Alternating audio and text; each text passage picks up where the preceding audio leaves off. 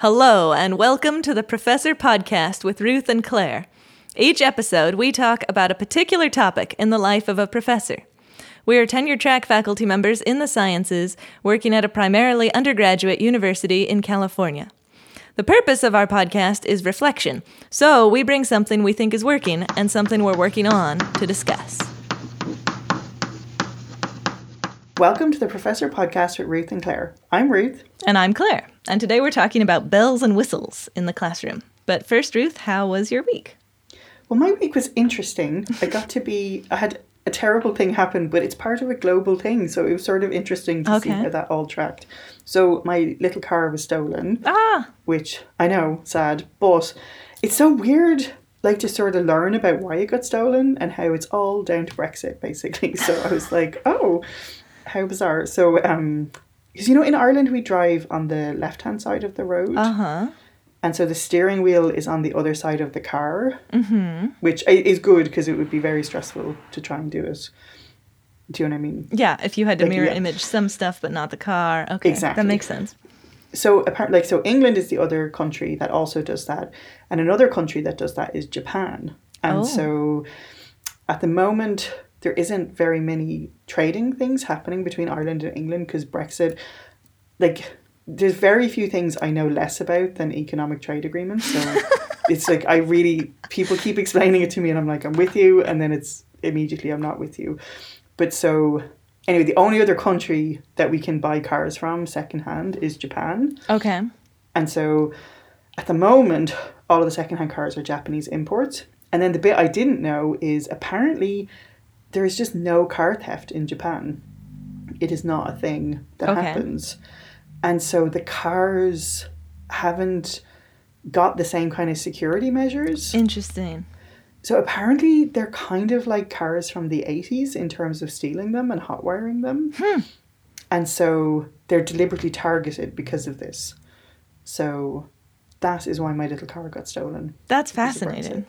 I know. I was like, it's just so fascinating to me. Just the weird little chain of events of things. And then that it's just so interesting to think that cultures can just be culturally not have car theft. And so it's not a thing. And that's so how would you replicate that? Do you know what I mean? Yeah. That's a good point. First of all, we should be trying to replicate the Japanese lack of car theft. It's wow, they just never had to change the key mechanism because it just wasn't a thing. It wasn't a problem. That's so funny. So I'm going to endeavour at some point to find out why car theft is not a thing in Japan. But in the meantime, unfortunately, Japanese cars in Ireland can get stolen. They do, yeah. So that was... And it's really interesting too because, as I mentioned in the previous episode, I had COVID. And so it's just so funny to kind of be in Ireland and how superstitious... Because everyone I've talked to, from insurance people to police people, and I've had to talk to medical people, everyone's like, don't worry, things happen in threes. You're fine now. Because bad things only come in threes. Okay. But then I'm like, wait, does the COVID and the COVID pneumonia count as two separate things? Can they be two of the three? Or do they only count as one? And so anyway, if anyone out there has familiarity with bad things happening in threes and you have insight into when I can claim safety, let me know. But I'm taking the car as a whole one of the three anyway. So that's I think it definitely counts as one of the three. My goodness. Yeah. Yeah. But it's just super weird. Yeah. Anyway, that's the whole story that has unfolded this week. Why my car got stolen. So there you go. Tell me, how was your week? My week was good. I've been reinvigorated to delete should from my vocabulary about what I should be doing. There's no I should be doing. And it's just amazing how often it comes up in my mind, I should have already done this, or I shouldn't be grading in the evening, but I should have my grading done, and that totally conflicts, or I don't know, all these shoulds. So I have a new post-it note that has should and a cross out. I'm just trying, because it just adds to stress totally unnecessarily for me to feel like all these things are things I should do. Instead, it's what am I doing, or what do I want to do, or what, I don't know. What do I need right now? What do I need to do? Yeah, man, I'm with you on this. And it's very interesting seeing it play out in small children. Oh, interesting. Tell me. Do you know what I mean? Well, so one thing that's happening for my eldest is she like the youngest is doing fine with learning Irish because they were only getting started learning anyway. Oh, okay. Mm-hmm. But my Alice is just like, oh, I don't know it, and why don't I? I'm like, there's no reason why you should have any Irish. Do you know what I mean? Yeah. But she's like, you haven't had the opportunity to learn it. Right, and she's so frustrated with herself, and it's just like, I don't know, we always, like, there's so many people in the world who are very happy to tell us what we should be doing and how things should be going, and I think I've told you about this podcast I'm obsessed with called Maintenance Phase, and they just had an episode about the sleep epidemic, and that all these people just got super het up about how you have to have a certain number of hours of sleep a night, and it's really not true that, like, some people do fine on 7 and some people need 9 hours, and like just the idea that there's one thing we should all be doing is really ridiculous. Or even that you should be doing things from one week to the next exactly the same. Right, exactly. Maybe this evening it is a good decision for me to do this, but that evening it's a good decision to do something else. And totally. Yeah, and the sleep, I mean, that's just hilarious because it so easily exemplifies that feeling like you should have more sleep might lead to having less sleep because you're stressed about it. And that's actually true with everything, that if you're feeling like you should do it, then you're going to be more stressed about it. It's going to be harder. Like your poor daughter who's so worried about Irish now, then it's going to be harder and it's going to have all these negative associations. But really, it's perfectly okay that she doesn't know Irish fluently yet, and no one would expect her to. And yeah. So, but I love that. I think we could. Someone told me that just changing it to the word could is huge. Because I don't like, because this friend of mine was saying, like, instead of, if you're telling someone, making a suggestion, if you say you could do this instead of you should, yes. I guess that applies when we're talking to ourselves. Totally does. Because now it's an option. We get to choose if we want to do that or not. And Ralph's always saying, you're the boss. That's like your choice of whether you want to do it or not. And if you say, we could do this or I could do this, well, now, yeah, do I want to do that? That's an option. Anyway, what were you going to say about that? Well, we could have an episode about should. Oh, yes. Getting That's rid a great of it. Idea. And I want to check in with you and see how you're... Yeah. Yeah. I feel like there's all these things that, I'm like, oh, that's super helpful, and then I do it for a while, and then I forget about it, and then it becomes a problem again, so, like, that's one of those things that comes up periodically, and I'm like, oh, wow, it's really helpful to watch that and forget about that. Well, yeah, and it's just, there's so much, like, it's so weird, because I wonder if you could sit down and track where all your shoulds come from, but we're so bombarded all the time with things, and again, with my kids, something came up recently where the little one was talking about, so you should, like, people want girls to wear pretty clothes, right? And I was like, yeah, but then sometimes if people do that, if they only do that, people kind of criticize them for that as well. If you're only into, and then she was like, well, like, what's the point? And I was like, it's fair. Why don't you just wear whatever you want to wear and then not have to get, but it's like that with everything.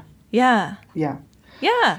Well, yeah, it's really interesting to see what's ingrained there. Like, when I was doing all this grading in finals week, I was grading in the evening one time, and I just felt like I shouldn't be grading in the evening, but I also felt like I should finish my grading. And Ralph was like, you set up this impossible situation. Let's just pretend it's 9 a.m. on Monday, and it's a great time to grade. And I was like, wow, that really loosens up this whole problem if I'm like, this is a good time to be grading right now.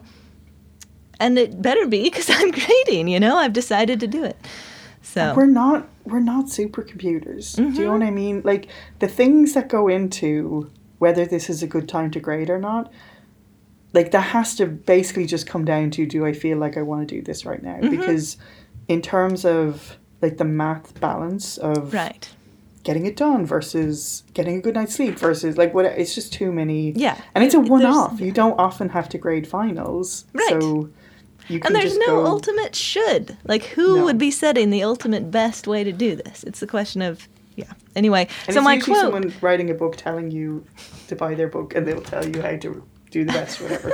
Okay, tell us your quote, sorry. Well, it kind of relates to this. It's slightly different. It's about fear, which is also something that I've been remembering to not be overly afraid. So I'm sure I've done this quote before, but I just love it. It's Jen Sincero. It's run towards fear. Fear hates it when you do that. And I just love the tone. And it's so true. And so I've been remembering to not have the fear. It kind of goes along with should for me.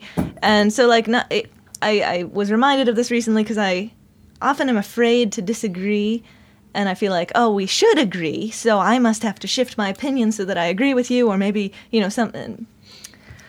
There's no should agree. It's okay if we disagree, so I don't need to be afraid of disagreeing. And then when I start remembering not to be afraid, it applies to all kinds of things, like, oh, I'm making my syllabus for next semester, and maybe we'll have a field trip on this boat, and that would be really cool, and I did it once, but I'm kind of scared of doing it because I don't know all the logistics, but we can do it. Just don't be afraid of doing it. That's like the main problem, is that I was afraid of doing it, but I'm confident we can do it, so let's just decide we're doing it and stop being afraid of it. So, I don't know. Fear is, I mean, we talked about this in a previous episode, but when I get stuck and can't get started, that is 99.99% fear. And exactly. Yeah. Exactly. And so I'm kind of just like on the lookout right now for things where I'm afraid or things where I feel like I should do something, and both of those are just influencing me in ways that I don't need. So trying to notice them and delete them. Yeah, I'm here for it. Okay, I want to hear more about this in future episodes. Okay. I feel like we just did a side episode there. But we totally did a side episode. Yeah. So maybe we should have one that's just us shooting the breeze. Like just that.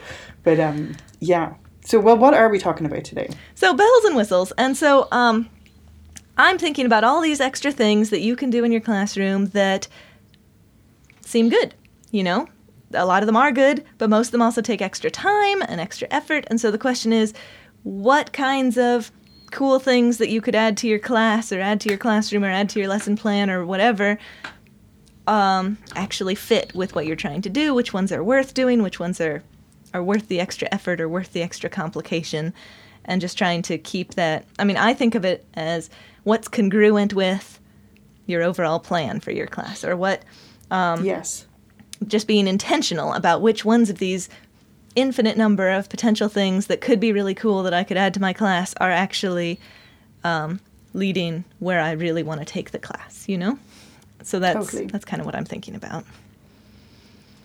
Yeah, me too. It's kind of just like, I don't know, just anything beyond the bare bones. Mm-hmm. And I think I'm finding when I think about it, the bare bones is basically sort of the more traditional stuff that I grew up with. Mm-hmm. So yeah. So like lectures and exams and homework, that kind of would be the bare bones for you, from your perspective. Exactly, yeah. I think me too. Yeah. So what's working for you in terms of bells and whistles in the classroom? So I think what's working for me is I have done some like really inspirational and helpful workshops and stuff. And of course I would get really overexcited whenever I do them and come out with too many bells and whistles. But ideally, I'm just like, I want to do all the things. I really like those workshops that have obviously been around for a long time and they warn you at the end, like, please only pick one thing because, otherwise your brain circuits will fry and you won't be able to do it. So I think, I feel like a lot of the workshops I've done have been like about equity and inclusion in physics and sort of broadening ways for students to participate.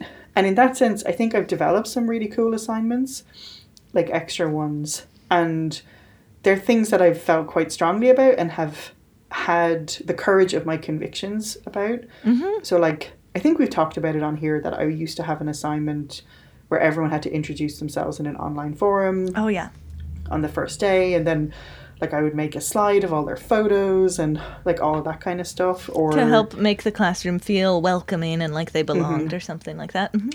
Totally. And then just other ones that have come up over time, like last year I had one that was, pick anything we've done and then find like a reference to it in popular culture or like an application of it or something, and that actually ended up like the forum they did it on was like super cool and people had really funny stuff and it just was very, very cool. So that would be like, is the goal of that to help them engage with the material and find it more relatable, or what do you see the goal of that? Yeah, like what is the name of the term? And we actually had an episode called this, what was it? But it's like seeing the kind of purpose in an assignment or the connection. And like we were talking about how would this connect to your future job, or how does this connect to video games, or, something that making you can kind of relate. Yeah. Yes, exactly. And like that it's not just because sometimes I think physics can fall into that learning for the sake of learning, which is kind of hilarious because I think it's very applicable to absolutely everything. But right. Again, from a novice perspective, that isn't always apparent. That totally. This has I know any what point. you mean. It's so easy to forget that it's not obvious how it's relevant to everything. Totally. And then I think, some of the cool workshops I've gone to have talked about how in certain cultures, that is more valued to have like a connection to, and, certainly in Ireland, it's always been a thing where whatever you're doing, and especially at holiday times, like uncles and aunts would be like, what kind of job can you get with this? Like, that's always the question. And so, sometimes people don't see that in physics. So anyway, that was an assignment to try and do that. So I think, I don't know, I'm not going to like surprise anyone that my working on is longer, but in the working, I feel like I have developed some of these things, not with the set purpose of having bells and whistles, but it's just sort of happened that I have a bit of a catalogue of them. And so I'm they're good. That's cool. So I'm kind of hearing that you've taken in the other section. You've taken from workshops things that, the bells and whistles that you've been inspired to make and inspired to keep have been particular activities that really resonated with things that you really wanted to do. You really wanted to emphasize equity and inclusion by having them feel welcome and like they're part of a group. And you really wanted them to understand the relatability of physics and that it's more than just a bunch of equations to memorize or whatever. And so that's really cool that you have these really intentional things, it seems like. Yeah, and so yes. Yeah. I'm going to do a weird pause because I have more to say, but no, it's totally fine. We'll wait. What's working for you? So for me, I've been having a lot of active learning, like group activities where they work on problems together in class. So like for the whole lecture day, they're in a group and they're working on problems. And I do that maybe like a third of the lecture periods or a quarter of the lecture periods. It kind of varies in the class that I teach most often. And that I think has worked really well and been something that I want to keep. And so I would call it a bells and whistle because it's like a different lecture format than the traditional one. And what I really like about it is that, well, I think it's really helpful for students to notice if they aren't understanding it. Like sometimes it's really easy, if I'm just doing the problem on the board, they're like, got it, looks super easy. But then if they're trying it and they are actually trying it, the next day in lecture, they're like, wait a minute, there's a few details that I'm not following or whatever. So that's really helpful. And then also I think some people just really benefit from working in groups and others benefit from the lectures. And so I really value having that variability. I wouldn't actually want all my lectures to be this format. I specifically want a variety so that I can hopefully reach a variety of people. So for me, it's very intentional, and I'm super down with having some of the lectures be traditional lecture formats, some of them be more interactive group work, problem solving, and I find that I'm into that.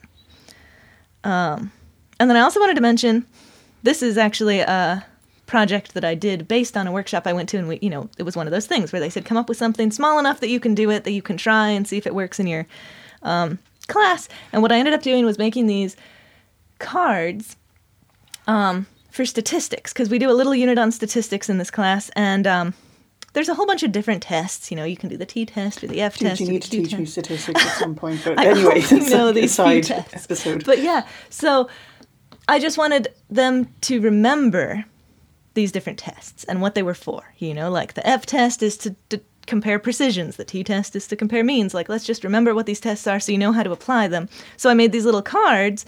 Well, actually, I designed these little cards, and this wonderful student assistant made them for me, of just like flashcards. But what we did was multiple times throughout our statistics period, and then after our statistics period for, several weeks, periodically we would just take 5 minutes, I'd pass around the cards, and they would quiz each other on the cards. And the idea was that you first, quiz somebody on a card. You're looking at the answer.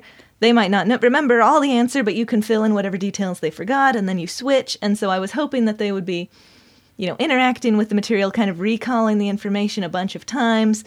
And so then I did a little experiment where I compared whether they seemed to remember those things better than some other things. It was all part of this workshop thing. It was cool. So it did seem effective.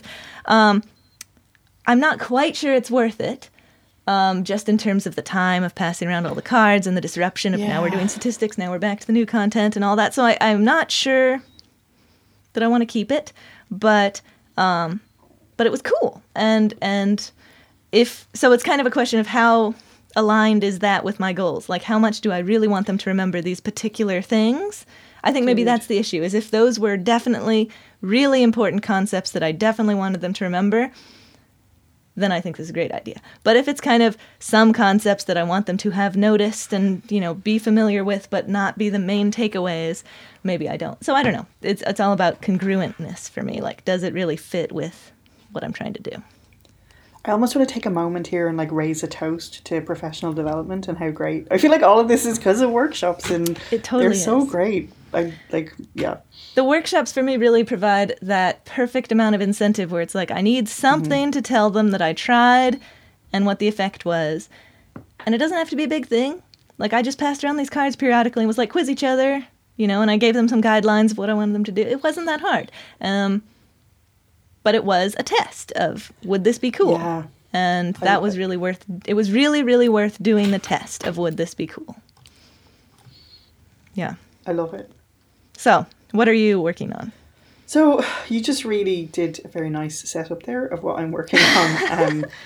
And this is I feel like a couple of things have happened for me sort of in my teaching style, which I felt like, not that I had it down, but I had this feeling of what I wanted to have happen in the classroom, what I wanted the vibe to be like, what kind of things I wanted them to learn, you know what I mean? And then COVID and switching to online teaching was a huge shift in that. And then now I'm starting to teach this course next semester, and I think, have I talked about it on here before? I'm not sure. It's for secondary school teachers. Oh, right. Yes, I remember. A big issue, and the biggest feedback I'm getting from other people who've taught them, is they're really, really, really tired and they're really time poor because they're working full time as secondary school teachers and don't have a lot of time. And so the kind of thing that got me thinking about all this is people are like, no bells and whistles, just the facts. You know what I mean? And that kind of, I think, I just feel uncomfortable with some aspects of that because, I guess so here's where I go.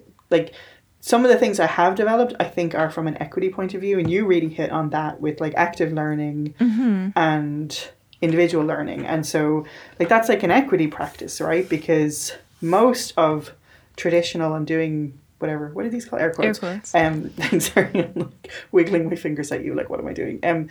But air quotes, traditional stuff is often the less equitable stuff. Do you know what I mean? And so when you throw out the bells and whistles, is that creating more difficult learning environments for people? And I think I'm sort of thinking the answer to my own question is one I don't want, which is it's just the same as it was in the beginning when I was developing those things. It's just time and getting a sense, like you said, of, is this important enough for me to pass these cards out? Yes. And sometimes the answer is no. Yeah, exactly.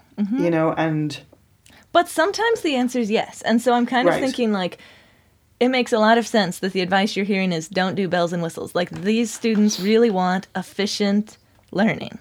Yes. They're not trying to do extra assignments for points. They're trying to learn what they need to learn to move on. And so, but I think if you think that handing out these cards or whatever it might be will be really useful for them to learn the stuff they need to learn, fantastic, And again, I feel like though I have this extra thing in the works where I think I would feel differently about it if we were in the classroom. Oh, it's all virtual. Do you know what I mean? And so that's another element where, I don't know. And so I don't know, because I feel like it's really good advice for people who are starting to teach. And it was how I did it. What's good advice? Oh, yeah. Follow someone else's notes. Don't do anything, try and reinvent the wheel. Yeah. And just sort of, I think, understanding that becoming a reasonable professor is an iterative process over time. And that, I think, is hard in the beginning, especially if you're on a temporary contract. You're no, I have to. But I think recognizing it's an evolution. So maybe this semester is just, I have too many things are completely different. And so this isn't that's the time. Really interesting. I wonder with this group of students if you could solicit feedback midway through. Mm-hmm. I mean, I think with any group of students you can certainly solicit feedback, but it seems like it might be particularly important with this group of students since you are not familiar with this group of students. Yes. And, maybe start out, because I agree with you, if you're in this virtual setting, it'd be nice for them to have a little bit of interactions of some kind, but is that going to just seem like this added unnecessary thing that's taking time they don't have? So you could, but at the same time, they'd probably be more invested and interested if they had a little bit of sense of community. I don't know. So, but maybe you could try it, whatever feels most right to you, and then change if they don't like it. I think this is a fear-based thing. Oh. But, like, there is an element with students who are, I'm saying the word younger, but I just mean, like, academically younger. Uh-huh. Like, they don't have a degree, generally, when we interacted with them. Mm-hmm. And so I think I feel a bit more confident to be like, yes, I know you think this is stupid, but I have my reasons. And I think I feel a little intimidated because that makes sense. These are like grown-up people who have degrees and who are already in the classroom. And so I wonder, just found me out fear there. But yeah, I mean, I think the fear, people always say the fear can be a signpost, an indicator, but it shouldn't rule you. So yes. Like I'm confident that you're going to be able to take whatever criticism they might give and use it to decide whether or not you want to change the class or not. And I'm also confident that you're going to think about all these factors and choose a good, educated guess for what would be a good way to set up this class, whether you keep it by the books without the bells and whistles like you're given, or whether you add some bells and whistles because you really feel like they'll be good. And, yeah. Yeah. And I guess that's the thing, too. Like, I think the thing that helps me sometimes with teaching is, like, recognizing students who are also nervous, too. Mm-hmm. Do you know what I mean? And sort of, again, this sounds really dramatic, but you remember the Dementor kids? They suck the energy out of the classroom or something? Yes, they, like, it was just the worst class I've ever had.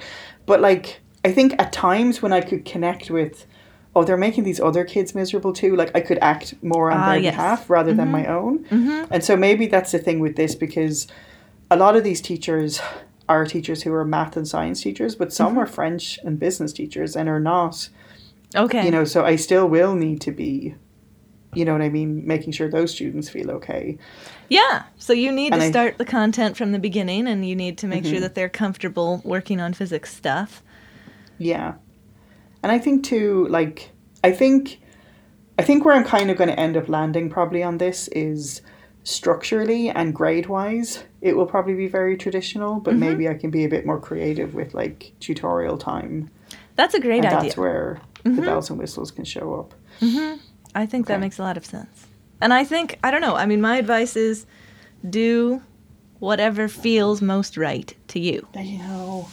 And give it a shot. And if it's feeling rocky, you can always ask for some feedback. I wouldn't ask for feedback immediately, but a few weeks in. But I'm sure you'll make a good decision, and then you'll adapt as necessary. This is why I really like talking to you about this stuff, because I actually I was just like having this feeling, and I didn't know what it was, but I think I feel like I'm a bit closer to understanding it now. Yeah. I know, I have that feeling if it's like, at least the feeling I think you're talking about, if it's like, I feel like I should do it this way, but,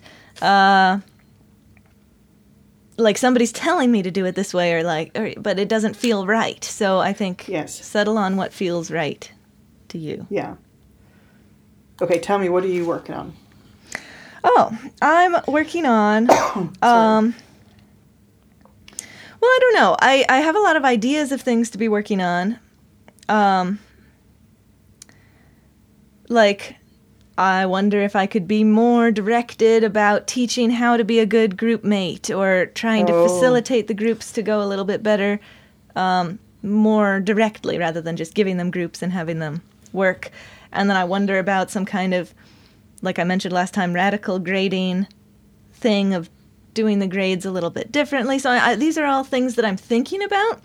But as I'm thinking about them, I'm remembering the advice I said at the beginning of the episode, which is what is congruent with my overall goals of the class, and let's be really intentional here about keeping the bells and whistles towards what I'm trying to do. And so I was like, well, what am I trying to do? And what I really want the students to do, I think would be a really good bell and whistle. I want them to take ownership of their understanding and like really delve into a topic of their choice deeply. Oh. And the more I think about it, the more I realize that's actually more congruent with what I'm overall doing in the classroom and my overall goals for the class than like these other things are starting to feel more like bells and whistles now that I think about that. And so now I'm thinking maybe it's all about really structuring and really considering and really like fine-tuning a final project that I have projects, but I could really fine-tune them to really involve them taking that depth and really like gaining that deep understanding from this particular thing they're working on. And so maybe that's where I should be focusing actually, instead of these other things seem like good ideas and I totally do want to try them and I think they're good ideas. They're worth trying. They're worth some energy, but actually they're not as congruent as focusing on this final project and really helping them have a deep dive there. So I'm wondering if instead of doing those new things, I could, put more scaffolding into the final project or have another round of drafts or something like that so that they're going a little bit deeper or making their ability to choose the topic a little bit broader or, I don't know, something more to help them really get that deep understanding and take ownership over their own project, So that was really interesting. I love everything you're saying. I'm having like a total epiphany happening. It's happening right now. But like, I guess now I'm feeling like even the title of this, Bells and Whistles, like it's almost like we're kind of thinking of it a little bit derogatorily. Mm-hmm. Is that a word? But like what you're saying is just the fundamental, like identify the things that are really important to you, mm-hmm. and then they aren't bells and whistles. They're exactly like really essential, fundamental things. By definition, almost bells and whistles are things that are side things. The question is which one of those are maybe not side things. Yeah. And everyone has their own, like some people, yes. And there's different things for different levels, right? Like I feel like seeing physics equations derived in upper division classes is crucial. Mm-hmm. But when people are scared and doing physics for the first time, it's actually just distressing and mm-hmm. it isn't crucial. Mm-hmm. So all of those things, but like everything you're describing makes it seem like you having this project thing is not a bell and whistle. Like it's mm-hmm. a really fundamental, important thing. Yes. So, yeah. Okay. Yeah. And it's making me feel like all these other things that I've been thinking about, like, lots of people have really cool things that they do with group work and really teach group work. And I value group work. And so I'm not saying that's a bad idea. I still think that's a good idea, but it's actually kind of a side idea. And, I don't want to focus on that right now, Well, and I've been in spaces before where, like, you can just tell that the instructor or the facilitator, like, has a thing. Mm-hmm. And you're on this train with them, and I'm using all of these stupid terms, like, there's a thing, and it's a train, and, like, but you know what I mean? Like, it's, and then I've been in other spaces where it is sort of really random gimmicky mm-hmm. things, and it's mm-hmm. kind of stressful and mm-hmm. doesn't feel... But there is other times I've been in things that it's just thematic. Like, this cohesive. Is the main thing we're doing. What are we doing? We might use different mechanisms. Mm-hmm. Yeah. Different trains. Totally. Sorry, I'm now all over the place. But yeah. Let's all be on the same train instead of different trains. With the same whistle. No, but I also think different instructors will have totally different things that are the main thing that we're learning. And, it might be the same class. We just and come we're learning... all the way back to the should. I think we just came back to the should. Because that's what you do. You look at all these instructors and you're like, I should do what they're doing. Exactly. I am like, wow, they're doing really cool stuff with grading or really cool stuff with group work. And both of those seem like things that I should do. Mm-hmm. And they're actually things that I could do. And maybe I could decide to do them. If it fits with your... What are we going to call that? Because I kind of hate teaching philosophy just because it's a stressful thing you have to write for job applications. But you know what I mean? Like your core sort of... Yeah, and I even want to say it's your... Ethos. Sorry, Ralph just... Yes. Yes, and I want to say that it might depend on the class, What do I... Right, like this is the thing I think I'm coming up against. Yes. Like I don't have any ethos about these guys yet. Because I don't totally feel... You're not... Yeah. So you are thinking about what parts of your ethos that you can mm-hmm. take from your other classes that might apply for this new class with this new group of learners. Or like we had to all shift our ethos when it was COVID times. And yeah. I mean, that was a great example of like, what are the key parts of this class that I must somehow translate to be virtual? Totally. This has been very fruitful. Yeah, for me too. Thank you, Ruth. Thank you. Thanks so much for joining us on the Professor Podcast with Ruth and Claire. We're delighted to have you as a listener, and we would love to hear from you. And if you want to email us, our address is contactprofessorpodcast@gmail.com. We'd love to hear any of your suggestions for future shows or professor quotes that you might want to share with us, or even just things that have come up for you when you were listening to previous episodes. And if you've been enjoying the podcast, we would love if you would spread the word. So the best way to spread word is by telling people you know if you think they should listen to it, or you can leave us a review wherever you listen to your podcasts. Thanks so much for joining us, and we'll see you next time.